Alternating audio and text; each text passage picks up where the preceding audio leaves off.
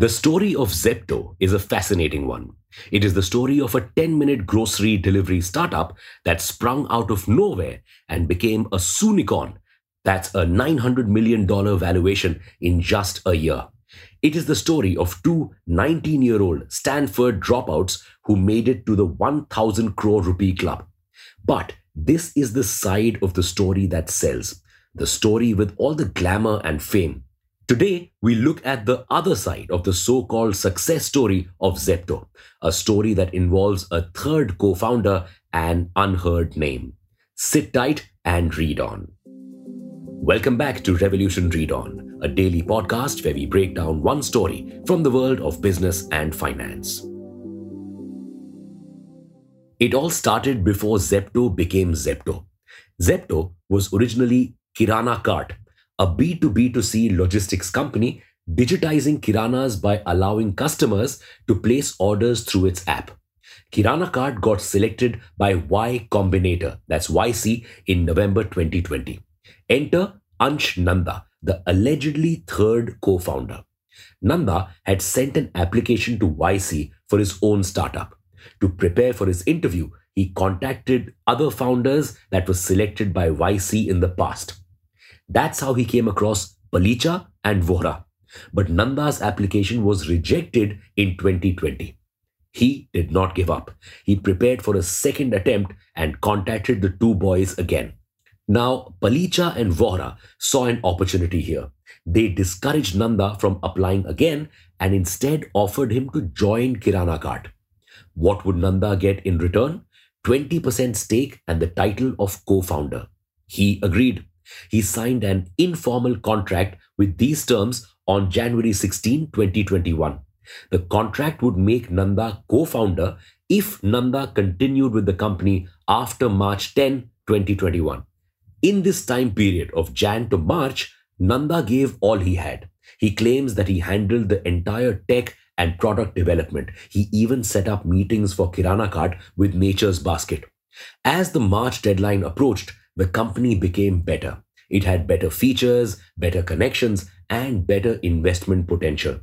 This is when things drastically changed. Kirana Cart was approached by Nexus Venture Partners. Nexus wanted a 20% stake in the company for a $60 million investment at a time when the startup was only making 14 lakh rupees per month with 300 orders per day. But apparently, this investment came at the cost of Nanda's equity. Nanda claims that weeks after the offer came, the VC and the two 19-year-old founders no longer wanted him as a co-founder. They wanted to keep him only as an employee without any equity. To ensure that he would comply, he was threatened and forced to sign documents claiming he was giving up his equity. In August 2021, Nanda filed an FIR against Adit Walicha, Kaivalya Vohra, and some other VCs. The timing was right. Kirana Cart had become Zepto. Nexus was ready to publicly invest. The FIR shook the deal. Both sides hired expensive lawyers and took the matter to court. Zepto's team even had Kapil Sibal as a lawyer. But in just 3 months, this matter was resolved out of court. How? Undisclosed. It is also unclear how valid Nanda's claims were. Was the case settled to silence Nanda, or did they want to ensure hassle-free further funding rounds?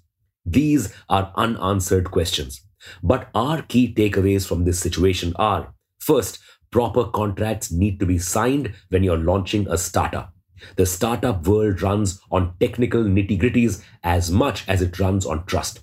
And second, VC money will come with terms and conditions and a lot of pressure.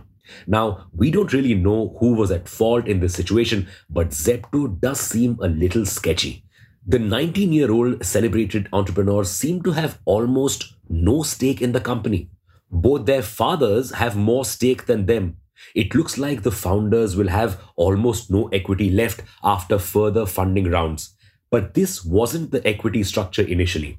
It looked much different in November 2021.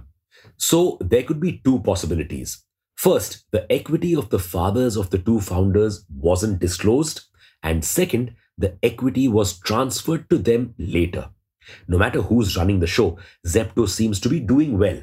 It is one of the only quick commerce services out there, apart from Blinkit, that actually delivers in 10 minutes. It also offers the second best discounts according to a customer survey and has the best customer service. The financials, however, seem troubling.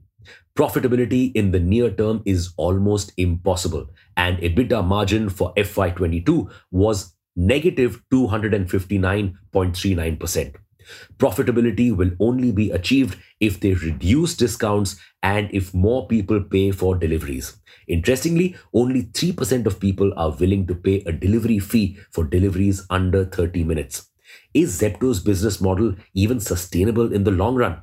More importantly, do the founders have what it takes to thrive in the startup world, or are they here just for fame and name? This brings to light a dark reality of the startup world. Story sells, and in some cases, story can also missell. Why did YC back them initially if they had no tech experience, as claimed by Nanda? Were they also impressed just by the story? Are these founders just puppets for someone else with deep pockets running the show? Thank you for listening to this episode. We'll be back with more tomorrow. Until then, read on.